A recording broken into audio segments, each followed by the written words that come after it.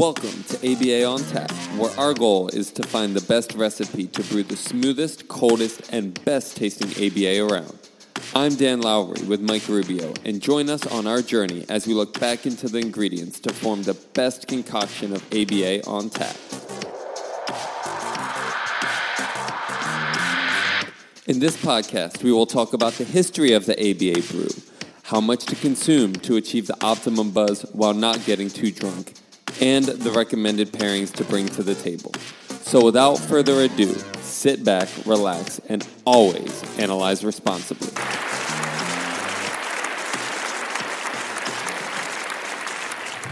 Thank you, and welcome yet again to another episode of ABA on Tap. I am your co-host, Mike Rubio, along with Daniel Lowry. Dan? How you doing, Mr. Mike? You know, hanging in there. We're back to taking advantage of technology and recording remotely, if you will, and that's okay.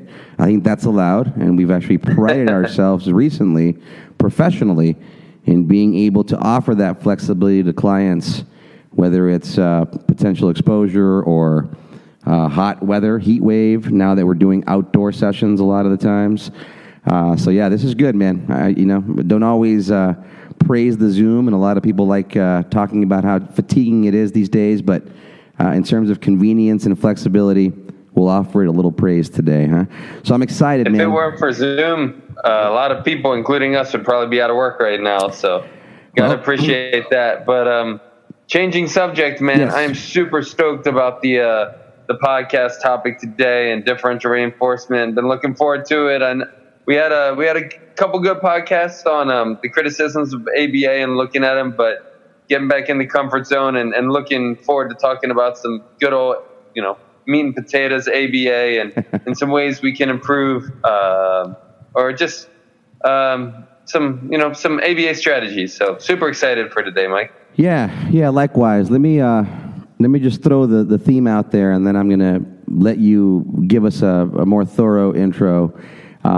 I think that this is probably, for me, one of the more important frontiers in sort of in-home or lab to the living room ABA in terms of how it's been defined and how underused it is. But I really think that it lends the key to super dynamic, natural environment training style ABA. So we're going to be talking about the wonders of differential reinforcement.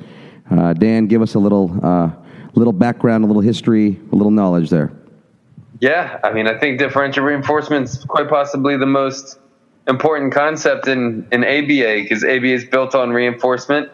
Like I always tell my staff, you can't have reinforcement without differential reinforcement, because you're always reinforcing something and putting something else on extinction. Otherwise, you're not reinforcing. So, hugely important concept. Came about with talking with you about kind of how linear things get in ABA and how we can maybe make it a little more contextualized and a little less lab and more living room and more just naturalistic and social with differential reinforcement and putting things into ABCs, but maybe a little bit different than we might be comfortable or accustomed to. So look forward to talking about that. I think that guess getting started, that a lot of times with our assessments, we ask parents skills that their kids do and skills that their kids don't do. And parents are really good at letting us know all of the things their kids can't do and the maladaptive behaviors they're emitting, because people are hardwired to look for these maladaptive behaviors.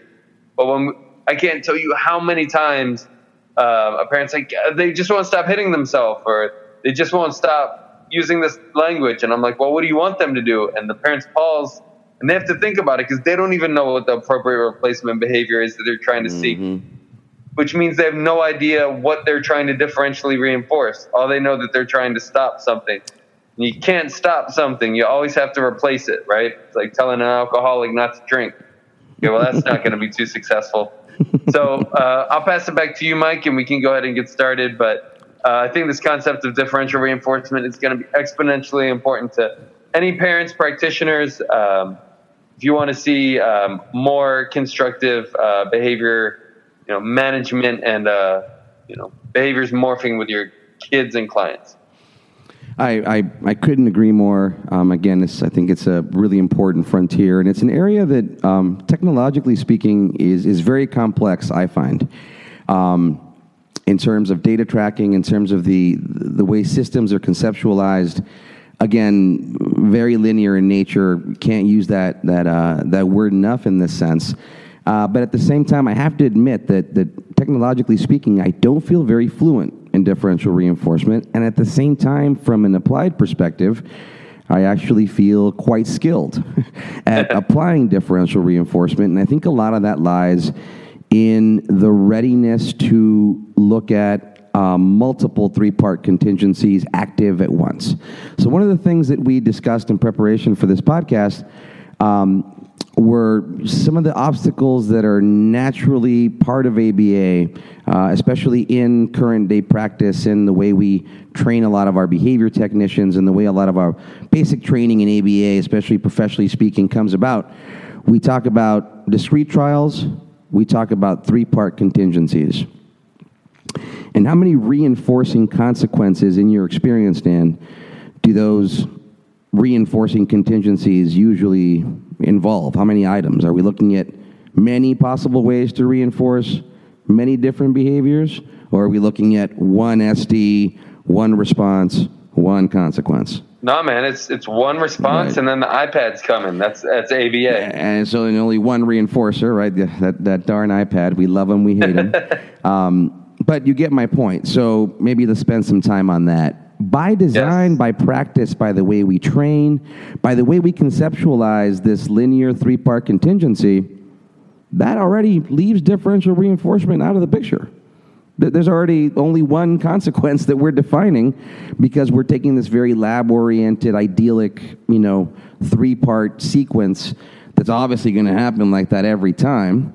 And again, I'm not saying it's incorrect to conceptualize it that way. It's just not living room practice. So what do you think about that? That was really enlightening when you brought that up to me, because we are so just hardwired into the ABC continuum, and what that is the ABC. So there's one A, there's one B, and there's one C. But there's so many behaviors, even when you're talking, right? If I'm in front of you, which I'm not, but I can still see you over Zoom, there's so many behaviors. You're vocalizing, but you're giving me facial expressions. You're giving me gestures. You're doing all sorts of things at the same time. So for you to say, like, you're vocalizing a man, well, there's so much extra that goes into that. So many, I guess we could call them auxiliary behaviors, that to say, oh, there's this one behavior. Well, what if I say my man in a level 9 voice versus a level 2 voice? What if I say it with a cuss word before it or not? Like, there's all sorts of different behaviors that kind of break from the linear, I hold a phone in front of you, the kid says, I want phone, and I give him the phone. There's so many other behaviors in there that I think we need to start acknowledging and looking at the complexity of that, because then we can start to find things to differentially reinforce. Because if I'm giving the SD of holding a phone in front of you, and my case managers told me that I need to withhold that phone until you look at me in the eye and you say, I want phone, and that's all you can say, and then I can give you the phone, there's going to be plenty of times where we're just going to be both stuck in neutral because you're not doing it, and then I have to put you on extinction until you do the behavior I want. But there's so many other behaviors in there that could be differentially reinforced. Yeah, no, that's exactly right. And we've discussed, and we actually, in all fairness, we'll just start admitting that we love beating the dead horse of blanket extinction.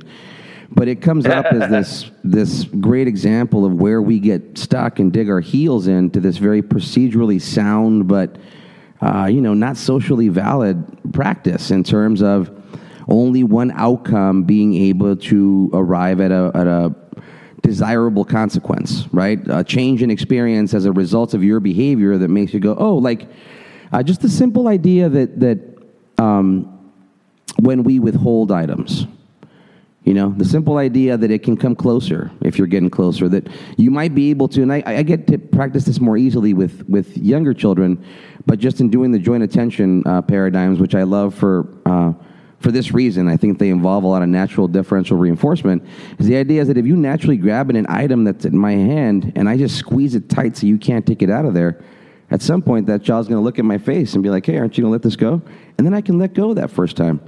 Because now I've taught them to look at my face, which means the next time I can insist on a little bit more with a different item that's, now got more novel value or what have you. Those things that our best practices are usually very good at contriving.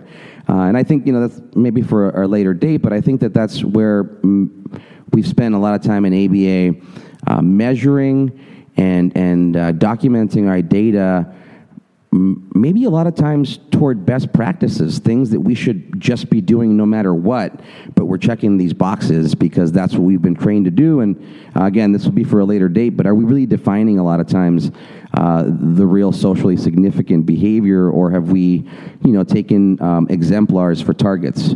And I think we've alluded to this topic before. We'll get into it at a later date, but I think it has relevance here with the idea of differential reinforcement.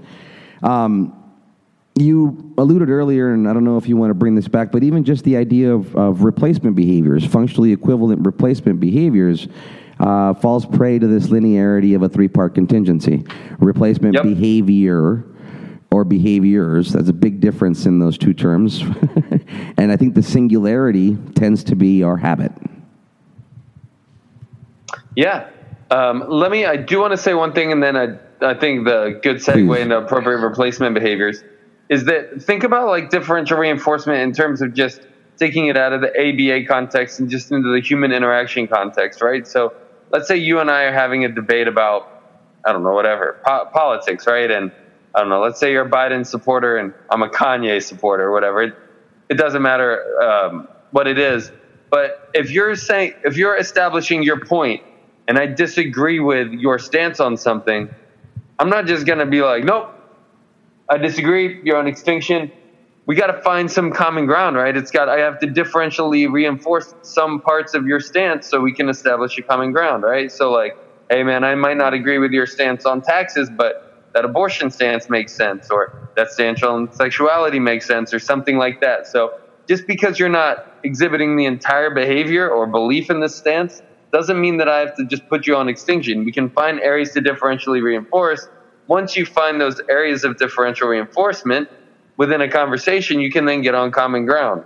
Now, it seems kind of one of the things with the divided society, and we won't get too much into that people aren't willing to differentially reinforce anything, and now they're just getting stuck in it's all or nothing. And I see a lot of that similarity with ABA, and that it's the entire behavior I want or nothing. I can't accept anything else. So that just came to my mind as we were talking. I think it's super relevant as people try to put it in the differential context, into the differential reinforcement, into the context of just everyday interaction and how we're constantly differentially reinforcing people through our conversations and all sorts of different interactions. I heard somebody lend a great statement about conversation. You bring that in here, and I think the conversation is a great analog for this idea of differential reinforcement. When you're trying to make a connection with somebody, and that's what we're very good at in building rapport, conversation is really just a combination of mans and introverbals, right? That's really, if you break it down, that's all a conversation really is. And a lot of times, again, we're establishing this idea that we're going to have one set of those in linear fashion, and then we're going to get stuck on prompting that one over and over to get the one response that we're after, that we've called a target, when really it's just one exemplar of, say a larger vocal behavior semantic category or something like that. So it's interesting how pervasive this linearity is in everything we do. It just seems to really disallow us from looking at the greater range of consequences, the greater range of allowable behaviors that do occur because we dig our heels in one singular linear contingency most often. Now, even when we do apply DRI, DRO, DRA, or differential reinforcement of incompatible other or alternative behaviors, how many times in practice or in theory and reading do you see those being suggested in tandem or in conjunction. We're also using those in a singular application. So are you going to do a DRI? You're going to do a DRA? It's the idea of this now moving away from conversation as an analog in this interchange of mans and intraverbals where we might not necessarily get reinforced for that man we put out, or that intraverbal doesn't get offered back to us as a speaker. It doesn't necessarily mean that we give up and then not put anything else out there. So instead of having a conversation, often what we're having is, I'm not even sure what you would call it, but I know we had a chuckle as we were preparing for this and, looking at your basic greeting paradigm, and it's like, hello, Dan. And then you don't say anything, so let me prompt you, Dan, now you say hello to me. I mean, how natural does that sound, and how differentially reinforcing is that by nature? It isn't. So how we sort of pursue this idea as more of a conversation that it's really our role to make the conversation happen. So we're going to have to put that man out there and that hook and that engagement signal out there to try and get a response, and then we can reinforce that response. And then we're going to try to get another one and reinforce that response. And it doesn't necessarily mean that we have to prompt it and model or prompt it every time. So, I know I've said a lot there. I'll hand it over to you. I don't know if any of that made sense or inspired any. Absolutely. I think it's, again, that constantly trying to get out of the lab. Like you said, very rarely. I mean, I've seen it in Cooper books, chain DRIs with DRAs and things like that, concurrent DRIs, DRAs. Those do exist. Sure. I think it's coming out of the lab and the internal validity necessary for a lab. So in order for me in the lab to say a DRA works, that's all I can do. I can't do other things because the more things I'm doing at the same time are going to add confounds, and now we've got new independent variables. So I'm losing the functional relationship between the DRA and the behavior chain. So in the lab, that's necessary, right? In EAB or maybe even ABA, but in BSD, behavior service deliveries, we deliver it. We don't need to prove. It's the whole reason that we don't do really withdrawal designs, because we don't need to prove necessarily which one is working. We just need something to work. And if we can make it more natural, then the parent doesn't care if it's a DRA or DRI. As long as we can do a treatment package, probably consisting of all of them in some regard. I'm probably going to put somebody cussing at me, maybe on like a DRO-ish, and then do a DRA when they ask appropriately. A DRA for you can't cuss and not cuss at the same time. So a DRA and DRI is kind of the same thing in that point. Again, it gets kind of into lab semantics. So without getting too much into that, my point being that let's not focus so much on which one we're doing because we're past the lab stage. Let's do them all. Let's get out of this linear. Let's get out of this we need to prove it, and just get into what's going to work most likely in a living, functioning individual, because we're not dealing with pigeons and lab rats. Excellent points. I think you wrapped a lot of topics up nicely for us there. So let's try to move ahead. Yeah. You make a good point at the end there. It's kind of what we do, right? We tend to task analyze, and again, define these sort of singular examples of what we're looking for to reinforce. When maybe there's a lot more incidental learning, incidental behaviors, like in a conversation, that we're looking to grab onto and continue, make something happen again in that sense. So one example I like to look at is that of a tantruming 3-year-old. And let me describe this, and I'll try to do my best here and do it quickly. They tend to start crying uncontrollably. They also drop to the floor and, in a pretty obvious attention-seeking manner, bang their head on the floor. Occasionally. Of course, as a parent, one emission of that behavior is concerning enough. So let's kind of try to work together to dissect that or task analyze some of the incidentals that might happen, or some of the things that we might prescribe that might happen, towards really arriving at what would be Again, looking at my ideal British child, standing straight up and their hands behind their back and poised and looking straight in your eyes and speaking very properly with perfect etiquette, right? So we can get from the floor crying, kicking, screaming, hitting my head and seeing if you're paying attention to that point.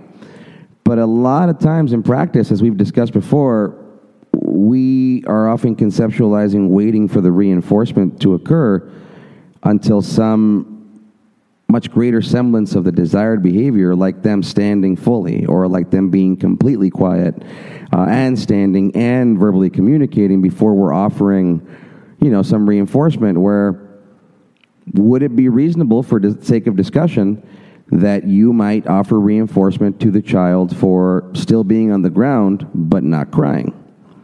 And how often have we conceptualized things that way? And then further, what if they stand and they're trying to catch their breath and talk to you, but their tone still sounds inappropriate? How often do we see, professionally, well, no, that's not appropriate, your tone, or our girl saying appropriate tone.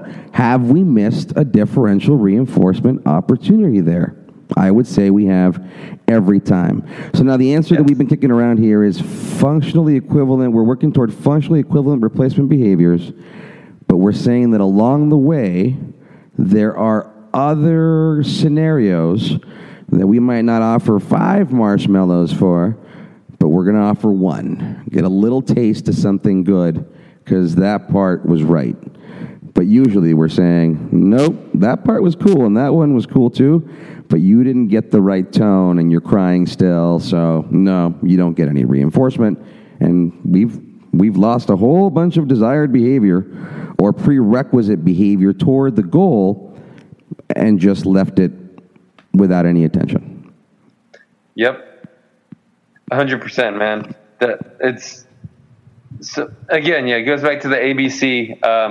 I think that the important question here is, what do you want your kid to do, and what are you willing to accept? That's the important thing. And I guess preface this, and we've come full circle, which is awesome.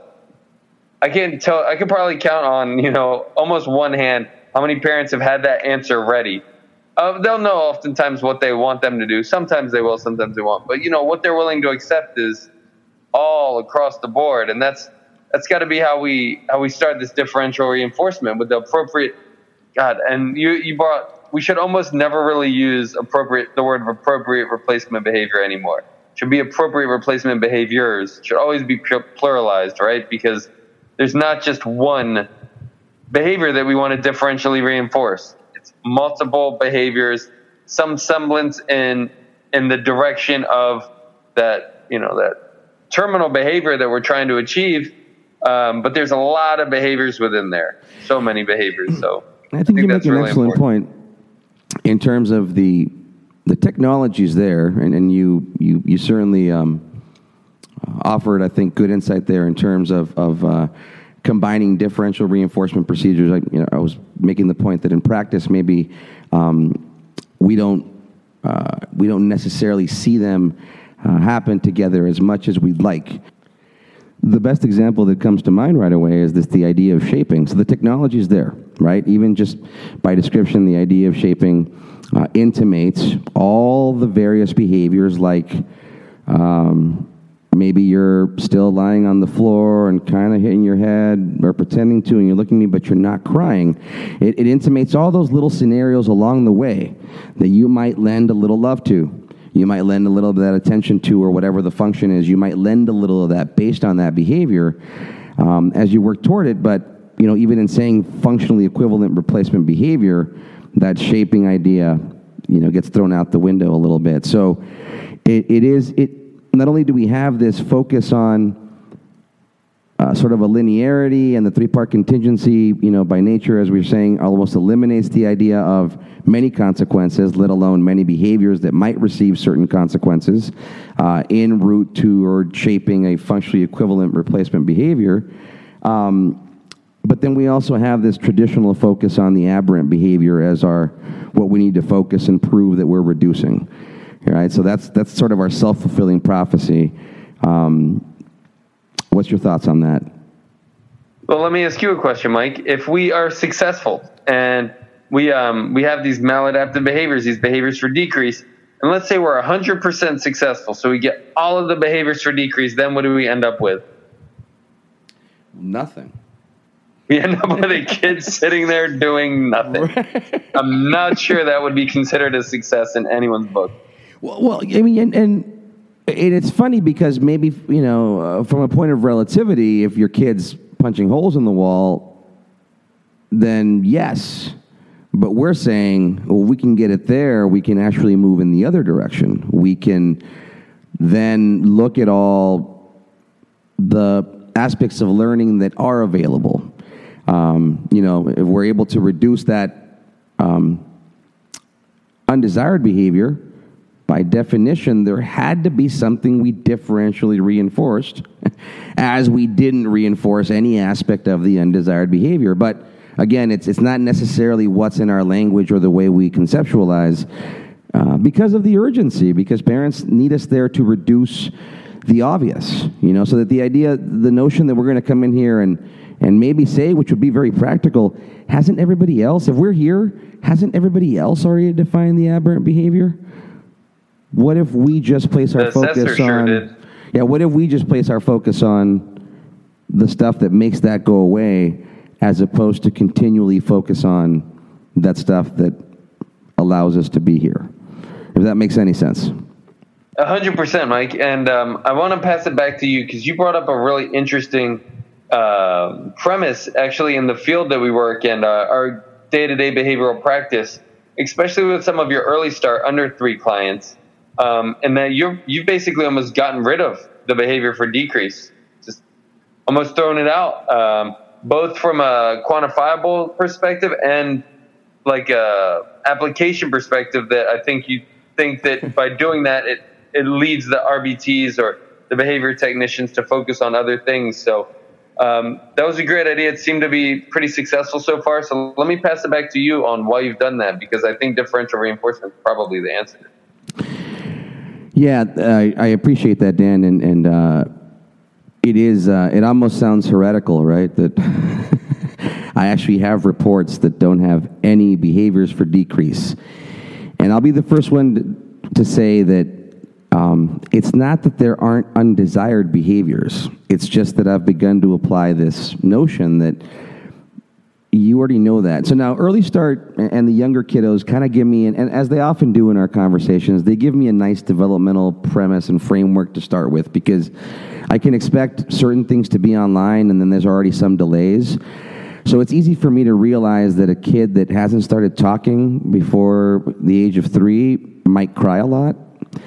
So I can explain that premise a little bit better in terms of its function or lack thereof, from a social perspective or a diversified social perspective. So it's a little bit easier for me to get away with this, and I want to say that. By no means am I saying that measuring undesired behavior or the challenging behavior it's obviously a huge part of our task in many situations. But allow me to sort of explain a little further, and maybe other parts will apply to people that are listening. Knowing that certain under 3-year-olds are going to cry quite a bit if there's been a language and socialization delay, I'm able to then shift the focus to the verbal behavior, to the joint attention pieces, to all those other things that are going to naturally build awareness, some level of self-soothing and self-regulation that comes from being aware of your environment and understanding what's happening next, and that, someone like us is there kind of offering you the world and all sorts of hopefully enjoyable, activity and experiences. I've been able to then shift our form and function, our application to, like you said, really just focusing on teaching those things, and then not occupying our technicians' hands with data or anything other than a simple behavior plan that we've discussed and that they have in their head, and that they've also already worked with the parent and they're working in tandem, and I've been there to work it a little bit. And these are the best practices that I alluded to earlier. this is our bread and butter. Why do we have to measure and write this out so much? I mean, again, I'm not saying documentation is not so important, but this is some of the linearity or a few of the foci that maybe take our focus away from more of the dynamic practice and the differential reinforcement aspects that we're trying to elucidate here and to shed more light on in that sense, exactly. So again, I've been able to get away with this, and it hasn't applied for every early start client or every early childhood client that I deal with, because on the other end, and this will be really interesting, I think in discussion, I'm not sure if we'll be able to explore it more now or later, then there are the other kiddos I'm discovering that once I'm able to help them self-regulate, if you will, to calm them down, to reduce their threat response, then a lot of the deficits that were examined and evaluated are no longer proving relevant outside of having missed a little practice because there was a child with such a high autonomic response. So in that sense, those kids only have a few behavior goals in terms of measuring reduction of this response or this behavior, because by and large, once we do that, I see that all the other areas are okay.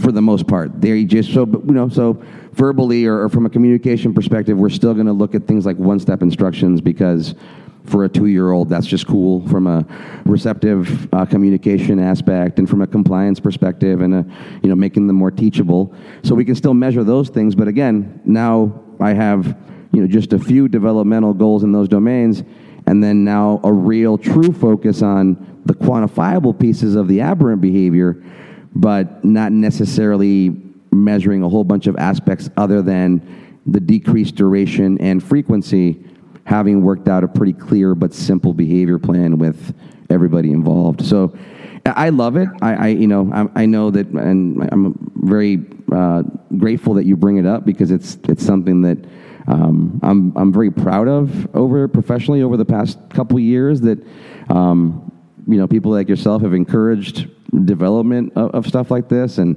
allowed me to try it out, and then further seen it for what it's worth. So I'll be the first to say that it doesn't apply across the board in terms of practice yet. I think that the concept and the construct, though, does. I think that it's good for us to start thinking about the idea that we already know there's undesired behavior there. Do we really have to count it? And how often do we have to count it? How big of a focus does it have to be in our data tracking and our efforts outside of the procedures to reduce it? I think what I'm getting from you is that you're almost kind of looking at these behaviors as almost just like noise. And how do we filter through this noise to find the message that's being conveyed in there, right? It's like static, but you can hear some lyrics, and let's focus on the lyrics, not the static. Or I don't know, I asked my girlfriend to do something, and like, hey, do you want to go to this thing she doesn't want to go to? And she's like, well, I don't know, maybe, yeah, I'll go. And then I hear the I'll go. I don't care about the other stuff's just noise. And so that's kind of what we're talking about in this situation is, the yelling and the screaming and the protesting, that's all noise. Let's not focus on that. Let's focus on what's behind that and what could be reinforced within that. And stop spending so much time on the fact my girlfriend said she'll do something that I wanted to do. Does it matter that she didn't say, yes, I'd love to do that, honey? Like, it doesn't really matter, right? Like, why does it need to be back in this linear context, right? There's just so much noise. So let's not focus on that. Let's focus on the message behind it. I like that. I like that concept of noise. Continue. I think I took your word. Yeah. There. No, yeah. Go ahead, Mike, if there's anything you want to finish up on before we get to proactive and reactive. But yeah, I think that concept of noise, we need to, kind of drill in with our field. Yeah, we're looking for a different signal, which is not that aberrant behavior signal. So that signal to noise ratio you're talking about, man, that's perfect. Like, it's like when you're trying to connect your TV, something behind your TV, but you need somebody to monitor the picture. And the way we're doing that right now is like we're trying, and then we're looking, and then we're asking, is it the picture there? And they're like, no, and then we're not trying anything else. We're really in that picture, or in that scenario, what you should be doing is wiggling that connection, trying to figure out like why is it not grabbing, continuing to apply some sort of solution to it. But instead, the way we're practicing is, okay, let me try to plug it in. Did it work? No. Okay, now let me reset my trial. Oh, let me try the same thing again. Oh, picture? Nope. Okay, let me try again. So it's and again, I'm not trying to make fun of our efforts because empirically, scientifically speaking, from a methods perspective, they're solid. They're spot on. Like we like to talk about in this brewing, analog and comparison of ours, there's a lot of things sort of coming together and filtering and ebbing and flowing to arrive at the right taste in your living room. So I think these are all really, really important constructs of this frontier of differential reinforcement, which I know even just a minimal exploration over the past couple of years from a real pragmatic perspective has done very well for us in practice. So we've had a good time today. Had a good brewing session. Sort of leads us to this idea that we're talking about reinforcement and we're still talking about consequence-based ABA. And there's nothing wrong with that, but if it's one thing we've made clear in our brewing sessions is that, man, there's three parts to this contingency. And why are we only turning the C knob when that A knob can use some adjustment and some changes too? Something we'd like to talk to parents about, and something that I'm going to say we don't have time to get into today, and that's okay. It's a whole other topic, but the idea of differential reinforcement, yes, then what else do we have to look at to apply in that recipe? Along with this now dynamic differential reinforcement that involves a lot of different C's that, or different B's that get different level of C that might be evoked by all sorts of different acceptable and diverse A's to promote generality. So we're talking about antecedents, behaviors, and consequences. What else, Dan, do you think might lie in this equation? Yeah, that ABC, right? So it's like your TV example. You keep plugging the TV in the same way or trying to adjust the picture the same way, and you get the same consequence, and then you just get frustrated, right? The same antecedent and the same behavior leads to the same consequence, and eventually people are like, screw the TV. When maybe they could have just changed the antecedent and what they were doing or the knob that they were twisting. So and then you hear, what it comes down. Well, I don't know, the kid doesn't want to do it anymore. They don't seem engaged. Really? You've been doing the same little contingency 50 million times, but they seem disengaged? Wow, that's surprising. You give me a headbanging kid, and I can probably evoke a headbanging behavior. Like that's not rocket science. That's pretty good. Right? I like that. Wait, so the behaviors that were listed in the report, I can come in here and make them happen easily because they were already happening? Wow. And I can, you know what? I can mark it as a trial, and then it looks like it did something. That's a minus. So we can address it more in the next podcast, but the concept of differential reinforcement, for something to be reinforcement, it has to occur after a behavior, be contingent on a behavior, and increase the behavior. That after the behavior is a difficult context. So it's very difficult because differential reinforcement could be done proactively, but it's reinforcement, so it has to be done reactively. So the question is, behaviors are always occurring. So yes, it's done reactively to one behavior, but then proactively to a subsequent behavior in a behavior chain. So let's differentially reinforce some behavior before the likely, if we're talking about headbanging, the headbanging behavior occurs. What behaviors can we reinforce before we get to that headbanging behavior? Because, we can evoke that behavior. That's no problem. And then I can differentially reinforce after it. But now it's occurred. And now learning's not really going to be that on board until that behavior stops. And now we're back at blanket extinction, which, side note, I think I'm going to get a blanket extinction blanket. I'm going to make that. But that'd be awesome. You know what? That's an idea we'll have to talk about off the air. But anyway, I digress back from my blanket extinction blanket. That we got to differentially reinforce proactively. And what I mean is before that undesired behavior occurs, we can call it non-contingent reinforcement. But it's going to be contingent on basically the absence of the behavior that we don't want to have happen. Let's start looking for that. Let's make that a priority as opposed to looking for those instances of headbanging, which are probably going to occur because we know they occur. Let's find the behaviors that are happening in its place that we can reinforce. So in that sense, sort of as a little final point, and leads us back to involving our dear friends and colleagues, the occupational therapists. When we talk about things like sensory diets, that should be applied before the head banging episode and not during. Is that what you're saying? So that shouldn't happen. You shouldn't get a massage as a result of banging your head, but you might get a massage in hopes that you might be relaxed enough to not bang your head. Is that kind of what we're... Yes, and how much you want to bet that kid engaged in a lot of behaviors before they engaged in banging their head? Maybe like, hey, Mom, I don't want to do the homework.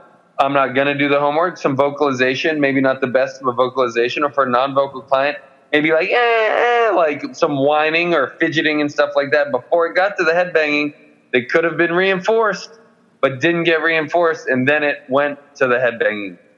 And now we're on consequence based. Yep. All very, very important points. We've covered a lot of ground today in terms of differential reinforcement, looking at our three-part contingency, and by definition, not being very conducive to differential reinforcement, and how we train our young professionals in sort of discrete trial. All very important information, again, not very conducive to differential reinforcement. We covered the idea that replacement behaviors and the application of even differential reinforcement of incompatible other or alternative behaviors continues to suffer from this sort of linearity or this blanket application. What else did we cover, Dan? We covered removing the maladaptive behavior focus to the adaptive behavior focus. We covered even doing differential reinforcement proactively, which sounds kind of like an oxymoron, but isn't necessarily. I think lastly, looking at this as, and it wasn't the last point we discussed, but one other point, looking at this as analogous to a conversation. And as the professional, we're just looking for a way to start that conversation. We might say hello and not get a response. It doesn't mean we're going to keep going, hello, hello, hello. We got to differentiate our approach to arrive at some other differential emission of behavior that is alternative, incompatible enough from the targeted undesired behavior that now we're rolling in that direction. So I think all of these are very, very important things to consider as we are all out there helping the tradecraft and the field progress and evolve. Dan, always a pleasure, sir. And we discussed, too, our first merch idea as it gets colder and those winter months come on. Are we merchandising? The Extinction Blanket is coming your way. Extinction Blanket. Extinction Blanket, so you can keep it at home and wrap yourself in it at night and not apply it ever again. Put yourself on extinction. Just wrap yourself in your blanket extinction. Never use it again outside of your own home or own little space at a football game or wherever you would like to promote ABA on Tap, which we're all for. So you guys are out there. Thank you for listening. We have some new listeners and some new likes on Facebook. Thank you for joining us. Please, please, please, as all our social media outlets say, we're very responsive to messages. You can give us a call. You can text us. You can leave us a message on Facebook. You can email us. Please do reach out. Give us your feedback. What do you want to hear us talk about? What do you agree or disagree with? We want to hear from you. We want to keep this dynamic and a brew that everybody can not only stomach, but actually enjoy. So, hey, man, always good to see you. Cheers, brother. Cheers, Mike. Always analyze responsibly. Cheers. All the best.